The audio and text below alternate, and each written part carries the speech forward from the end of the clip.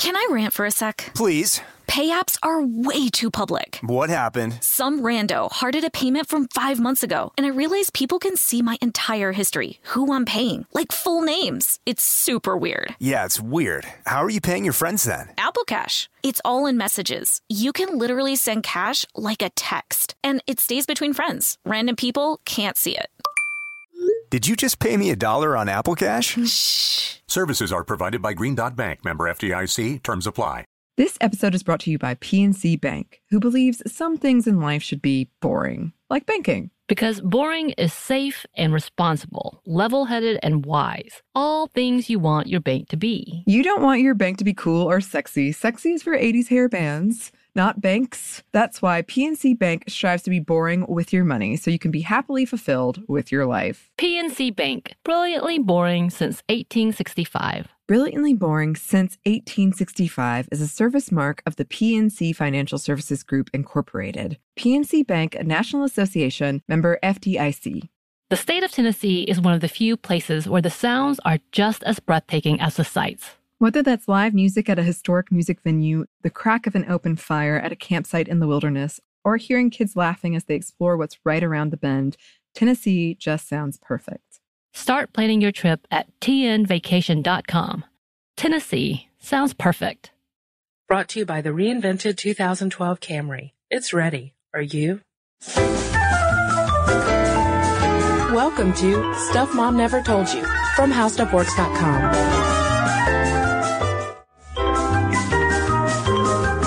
Hello and welcome to the podcast. I'm Kristen. And I'm Caroline. And today we are talking about sex ed. And we are going to cover the history of sex ed, bringing things up to today. And this is actually part one of a little two-parter that we're going to do. There is a lot to talk about. There's so much to talk about with sexual education, as you can imagine. But to kick things off, what really got our wheels turning about sex ed was a story published in the New York Times Magazine in the November 20th edition. And it was a profile of this teacher, Al Vernacchio's Sexuality and Society class. And this was an elective for high school seniors at a private school called Friends Central School in a wealthy suburb of Philadelphia. And the whole crux of the article was the fact that it is one of the only sex ed courses in public and private high school education in the United States that not only focuses on like how babies are made, how to prevent STD contractions and things like that, but also focuses on the more pleasurable aspects of sex. It's not just scare tactics. I thought it was really interesting because this teacher is really giving kids not only an outlet to discuss their insecurities and their worries and everything, but really giving them straightforward information. Mm-hmm. And you just don't hear about that very much, about teachers either wanting to or being able to provide such straightforward information. I mean, kids really go to him as not only a teacher, but a counselor.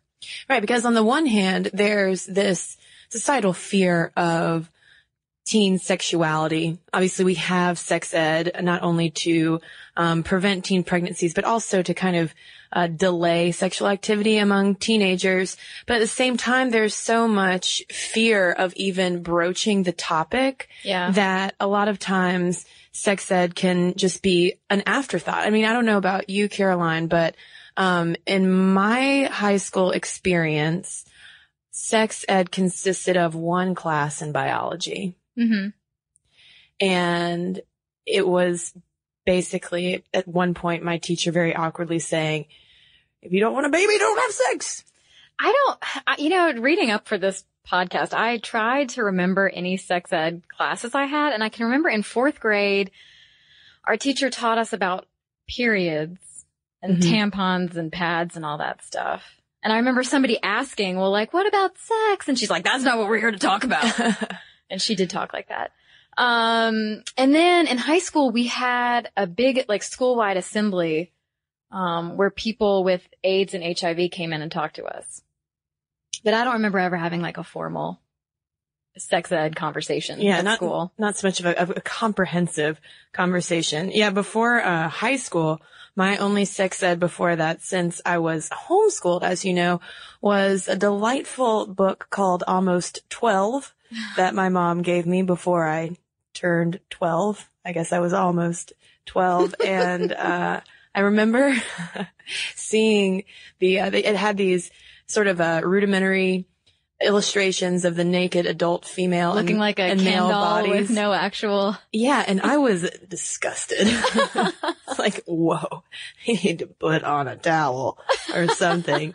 And when I learned what intercourse was, and the first thing I thought in my head was, well, that is not for me. Well, so wait, was the book just about like human anatomy, or? It was about puberty and development, taught me about menstruation, and yes, and then went into how babies are made and more of some of the finer points of sexuality. It was, I will say, written from a Christian perspective. So there was some of that dogma intertwined in it, but really the main thing that I remember are those sketches, being like, oh, so much hair. Well, as we've already discussed in our romance novel podcast, my sex ed really came from reading romance novels, which is terrible. Yeah. I snuck a lot of Lifetime movies and my older sister's Cosmos. Yeah. Oh yeah. Well, I guess I read like 17 magazine, but I don't think I read Cosmo. I can't even read Cosmo now. It's just so gross to me. No, I don't think it was until I was 18 and I was sitting on the couch watching TV with my mother and she just looks at me and goes, do we need to talk about anything? And I said, no, gross. No stop. way, Mom. I don't know what you're about to say, but stop it. But it's not surprising that, we have similar experiences of learning more outside the classroom about sex and reproduction than inside the classroom, because according to statistics from the Guttmacher Institute, a majority of kids are really relying on their parents, their peers, and media to teach them what is not necessarily being instructed in school. But before we get too ahead of ourselves, let's talk about the history of sex ed in the United States, because it is fascinating. It is fascinating. Early sex ed, and this is in quotes, early sex ed, warned boys and young men against masturbation lest they lose all of their energy. Oh, yeah. Their masculine energy. Yeah, we've mentioned Sylvester Graham, inventor of the cracker, the graham cracker, in the podcast a number of times. And he definitely plays a role in this early anti-masturbation movement. And just to give you a sense of why male masturbation was so feared, the Boston Medical and Surgical Journal, esteemed publication that it was, I'm sure, in the mid-1800s, warned that ejaculation, quote, should be made but sparingly, since sturdy manhood loses its energy and bends under too frequent expenditure of this important secretion. That sounds clinical, all right. So really, early sex ed was all basically, hey, guys, you should really not masturbate. Yeah. Please don't waste your And obviously manhood. we didn't have to tell women that because women don't know anything about their bodies and such. We're not interested in sex. Guys, just eat these crackers and you'll be fine. Yeah. These very bland crackers, and do not put marshmallows on them. But then we get progressive era reformers like Julius Rosenberg, who was the president of Sears and Roebuck, and Charles Eliot, who was the president of Harvard University, who were these early social hygienists who really wanted to get out the message about sex ed in order to stamp out venereal disease. Right. Yeah, it's interesting to me that the sex ed movement, which is so controversial now, was not that controversial then. It was all about like, we have to make sure society is clean. It was more about preventing diseases, which not that it's not now, but I mean, the social hygiene movement was not exactly liberal. Right. I mean, and it's kind of a practical thing. And today, I think you could argue that sex ed is really more focused on, teen pregnancy prevention, which is also important as well. But, right, back in the 1800s when it really got off the ground, they were all about keeping keeping things clean. So in 1892, the National Education Association passes a resolution that called for moral education in the schools. Right. This came about with the rise of urbanization and industrialization, because all of a sudden you have people moving into cities rapidly, city populations start booming. And I like the example they used in that article of, little boys weren't on the farm watching cows mate anymore. So they needed more instruction from outside of the family. So, the National Education Association wanted to have moral education in schools. And then, for our listeners in Chicago right now, you need to give your city 2 thumbs up, because in 1913, your fair town became the first major city to implement sex ed for high schools until it was shut down by the Catholic Church. Right. Yeah, they campaigned strongly against it and ended up having to force the superintendent to resign. Hey, but you were still the first, Chicago. Yeah. Don't you forget that. But the thing that really gets the federal government behind sex education efforts in the United States is World War I and soldiers with syphilis. Oh, syphilis. Oh, syphilis. Yeah, the American Hygiene Association, which was founded in 1914 as part of this social purity movement that we talked about, helped teach soldiers about sexual hygiene, because it was just stuff like gonorrhea and syphilis and chlamydia was just kind of running rampant. Yeah, and as early as 1918, Congress actually passed the Chamberlain-Cahn Act, which allocated money to educate soldiers.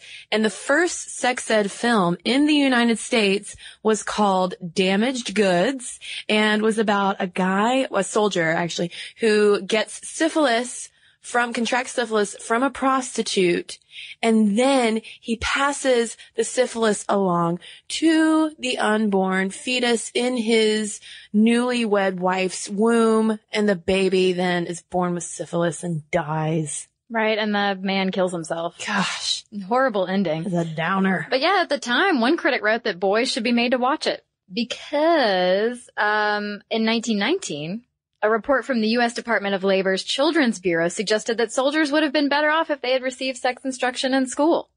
So very early on, people are saying kids would be better off, and especially when they become adults and start becoming sexually active, if they knew this stuff beforehand. Right.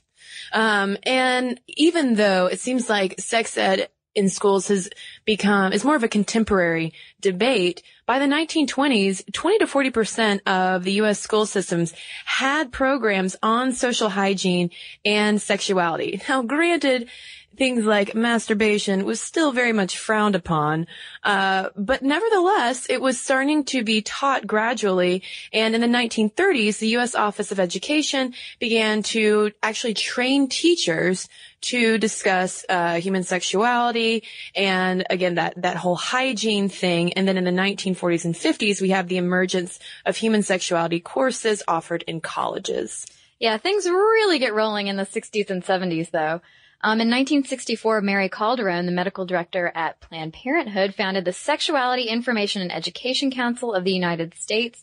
And 4 years later, in 1968, the Office of Education that we just mentioned gave NYU a grant to develop graduate programs for training sex ed teachers. Right. And the founding of the Sexuality Information and Education Council of the United States, quite a long title, was important because it served as a more liberal counterbalance to the American Hygiene Association. And while it was pro-abstinence, it was really intended to open up sexual discussion to foster more personal sexual responsibility. Basically, that comprehensive sex education that's often talked about today. Right. And by the late 60s, early 70s, a lot of resistance is starting to emerge to sex ed. It started to become kind of a religious and political issue because religious conservatives start to build a movement partially based on their opposition to sex instruction in schools. So this is where we see sort of the dawn of the current argument against comprehensive sex ed in schools that is not just abstinence-based. And the funny thing is, though, and this is coming from Talk About Sex by Janice M. Irvine, and even though we have the sexual revolution that's going on in the 1960s, and maybe in our minds there's a perception that all of a sudden kids are having intercourse outside of marriage for the first time, that's really not the case. It wasn't so much that the sexual revolution caused an uptick in sexual activity, because it was the same amount of premarital sex happening as it was in the 1920s, but more of a changing attitude. And it was really that attitude and greater openness about sexuality that caused that initial polarization, saying, oh, wow, okay, what's happening? Yeah, what's happening now? to our society? And of course, you have the emergence of the birth control pill and the shifting in the gender roles, and all of a sudden everything is kind of topsy-turvy. So it's kind of funny that during the sexual revolution, we have that first pushback against sex ed, or comprehensive sex ed. Mm-hmm. Yeah, there were strong opinions against it. Some groups called sex ed communist indoctrination. Mm-hmm. There were rumors about sex ed instructors encouraging students to be homosexual or even stripping or having sex in front of the class, which I'm not sure where they're getting this stuff. And so as a result, parent groups start protesting.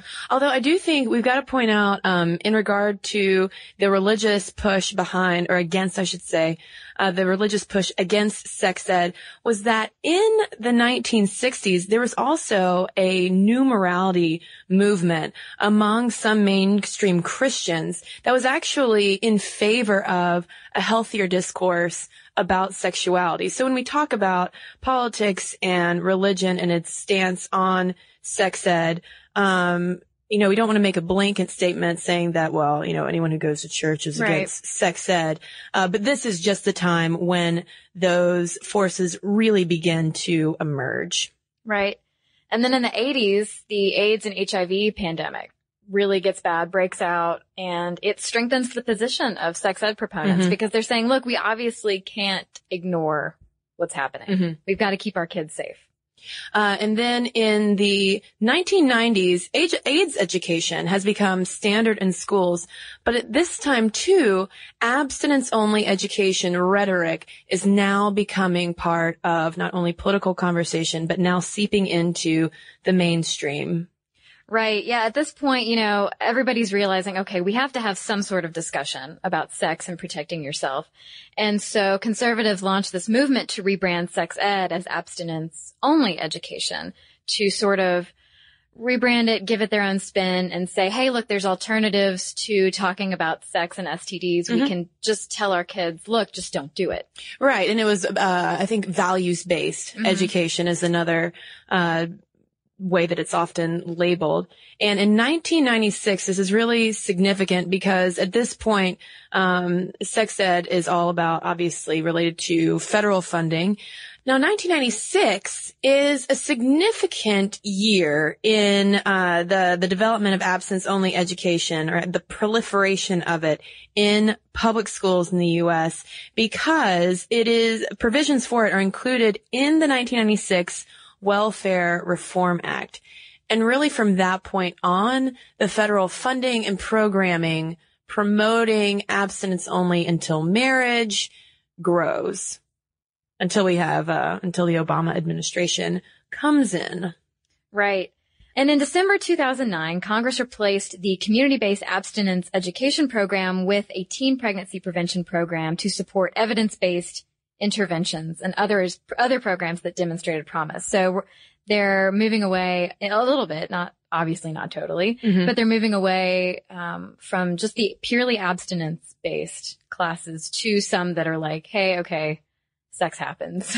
Now, when it comes to all of these federal programs, because currently, or at least for the fiscal year 2010, there were 3 main federal programs for teens and sex ed in the United States. And when it comes to these programs, it's incredible to me how much money we collectively pour into teen pregnancy prevention, preventing STD contraction, increasing condom use to the tune of $114.5 million for that 2009 program that you just mentioned, Caroline. A lot of these abstinence-only education programs totaled up to around $170 million plus, I believe. And when you put it in context, the fact that we have invested so much, and yet, according to the Guttmacher Institute, teens in the U.S. Have one of the highest teen pregnancy rates in the developed world, more than twice as much as Canada or Sweden. You got to ask yourself, what is going on here? And it's not that we're having more sex. There was a study that found that teens in the U.S. are having the same amount of sex as kids in Canada, England, France, and Sweden. But still, we are contracting more STDs and we're having more babies. Right. I mean, I think the conversation has to change. I mean, maybe none of our methods are really working about talking about sex or not having sex with our kids. Mm-hmm. You know, maybe it's idealistic to say that maybe we could have better conversations at home or that we'd learn everything we need at school. But right now, I just feel like so many people disagree about what should be taught or whether anything should be taught at all. Right. That it's sort of ineffective at the moment. And you have to take into account that because there's so many different types of federal funding for a number of different kinds of programs in elementary, middle, and high school. It's not just one. Every single public school does not have the same type of sex education curriculum. It can be hard to even establish benchmarks for whether or not something is effective, because everybody's doing things a little bit differently. From one end with the New York Magazine profile on the Sexuality and Society course that, emphasizes the, more honest, pleasurable, comprehensive approach to, places like my high school where it was, 15 minutes in a biology class. Right. Right. And things change. There was a Dallas Morning News article in November that said that Texas has decided for the past 2 years not to apply for funds from the PrEP program, which was created by Congress through the healthcare reform in March 2010. And it pursues a more evidence-based, comprehensive approach. And so anyway, but they're declining the funds for that program. But they've actually seen a surge in school districts teaching abstinence plus education. Mm-hmm. So there's been this huge surge up from 3.6% of districts teaching this stuff to more than a quarter. Well, and around 10 states to date are now turning down funds for the abstinence-only education programs. Right.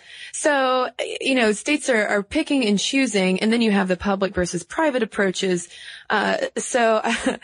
Yeah, the picture of sex education in the United States is, kind of understandably muddied. Right. It's kind of sketchy. It is a little sketchy. And that's why in the next episode, we'll hopefully clarify things a little bit and talk about what exactly the difference is between abstinence-only education, what those kids are learning, and more comprehensive sex education, and whether or not it's making any difference. Right. Are kids doing it less? Are they getting pregnant less? Are they contracting fewer STDs? Do they know? I mean, where are they even learning about sex? Right. Is it all Cosmo or the internet?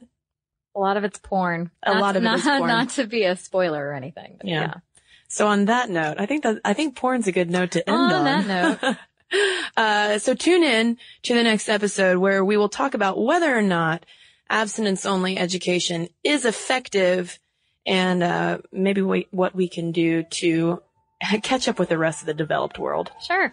So in the meantime, if you have any thoughts to send our way about your experience with sex ed, because I'm very curious to know what people learned out there about the birds and the bees, how you figured out what was going on. Send us an email, momstuff@howstuffworks.com, or put something up on Facebook and start a conversation. And I have an email here from Drew, and this is in response to our episode on whether male bisexuality exists. He writes, I consider myself a bisexual male and have been given the gay, straight, or lying before, but mostly from gay men. They typically assume that I'm having trouble coming out of the closet and then try to help me face it. As far as dating, it is very difficult to find that right partner. I prefer a woman partner mostly because I prefer them physically, but finding a woman partner that is open to you being bi is extremely difficult. Many women, whether they are bi or not themselves, are uncomfortable and sometimes disgusted at the thought of a bi man. But they do exist. My partner and I have now been together for 6 years, and she loves that I'm bi, and it has opened up the possibility for us to have a boyfriend or girlfriend too, if we choose. This is from Shane. This is also about our Bisexual Gentleman podcast. He says, as a bisexual man myself, having just turned 40 and having had both male and female relationships in my life to date, I have had this very discussion with friends, girlfriends, partners, and family more times than I could count. As a general rule, I'm pretty open about my sexuality, and as you rightly pointed out, there are some days I am clearly more into men or women than others. To be frank, though, I thought that was just me, and I was intrigued to hear that it is not so unusual. In a time when being a female bisexual is almost the in thing, my last 3 female partners, including my current and ex-wives, have all had same-sex relationships, though, interestingly, all have found my fascination with men bordering on unbearable. I think that most of that attitude comes from insecurity, though. Men are confident that even if their female partner was or has had a tryst with another woman, they would come back to them. I wonder if women believe the same. Maybe a gay relationship is more competition than their egos can handle, and acceptance is about ego after all. My other conclusion is that men are generally less concerned about their partners cheating on them than women are. Is it possible that any competition, be it male or female, is considered in hostile terms to a female? Just a thought rather than a statement. Thank you, Shane. That is an interesting theory, Shane, and it makes me think about our episode on jealousy, because the thing is, a lot of times men tend to be more jealous of a physical infidelity than quote-unquote emotional cheating. So, I don't know, Shane. I think that pokes a hole in your theory. But anyway, if you got an email to send us, momstuff@howstuffworks.com is the place to do it. Or head over to Facebook, send us a comment, let us know what you think, and follow us on Twitter @MomStuffPodcast. And again, you can check out our blog during the week. It's Stuff Mom Never Told You at HowStuffWorks.com. Be sure to check out our new video podcast, Stuff from the Future. Join How Stuff Works staff as we explore the most promising and perplexing possibilities of tomorrow. The How Stuff Works iPhone app has arrived. Download it today on iTunes. Brought to you by the reinvented 2012 Camry. It's ready. Are you? This episode is brought to you by PNC Bank, who believes some things in life should be boring, like banking. Because boring is safe and responsible, level-headed and wise. All things you want your bank to be. You don't want your bank to be cool or sexy. Sexy is for 80s hair bands, not banks. That's why PNC Bank strives to be boring with your money, so you can be happily fulfilled with your life. PNC Bank, brilliantly boring since 1865. Brilliantly Boring Since 1865 is a service mark of the PNC Financial Services Group, Incorporated. PNC Bank, a National Association, member FDIC. The state of Tennessee is one of the few places where the sounds are just as breathtaking as the sights. Whether that's live music at a historic music venue, the crack of an open fire at a campsite in the wilderness, or hearing kids laughing as they explore what's right around the bend, Tennessee just sounds perfect. Start planning your trip at tnvacation.com. Tennessee sounds perfect. This episode is brought to you by Pedigree. If you've been looking for love at first sight, it is closer than you think. It can be found at your local shelter. So this June 7th to 9th, join the Pedigree Adoption Drive, and the Pedigree brand will reimburse your dog adoption fees nationwide. Pedigree knows that bringing a dog into your home not only opens their heart, it can open yours too. Visit pedigree.com/adoption-drive to learn more about the adoption drive and to see full terms and conditions.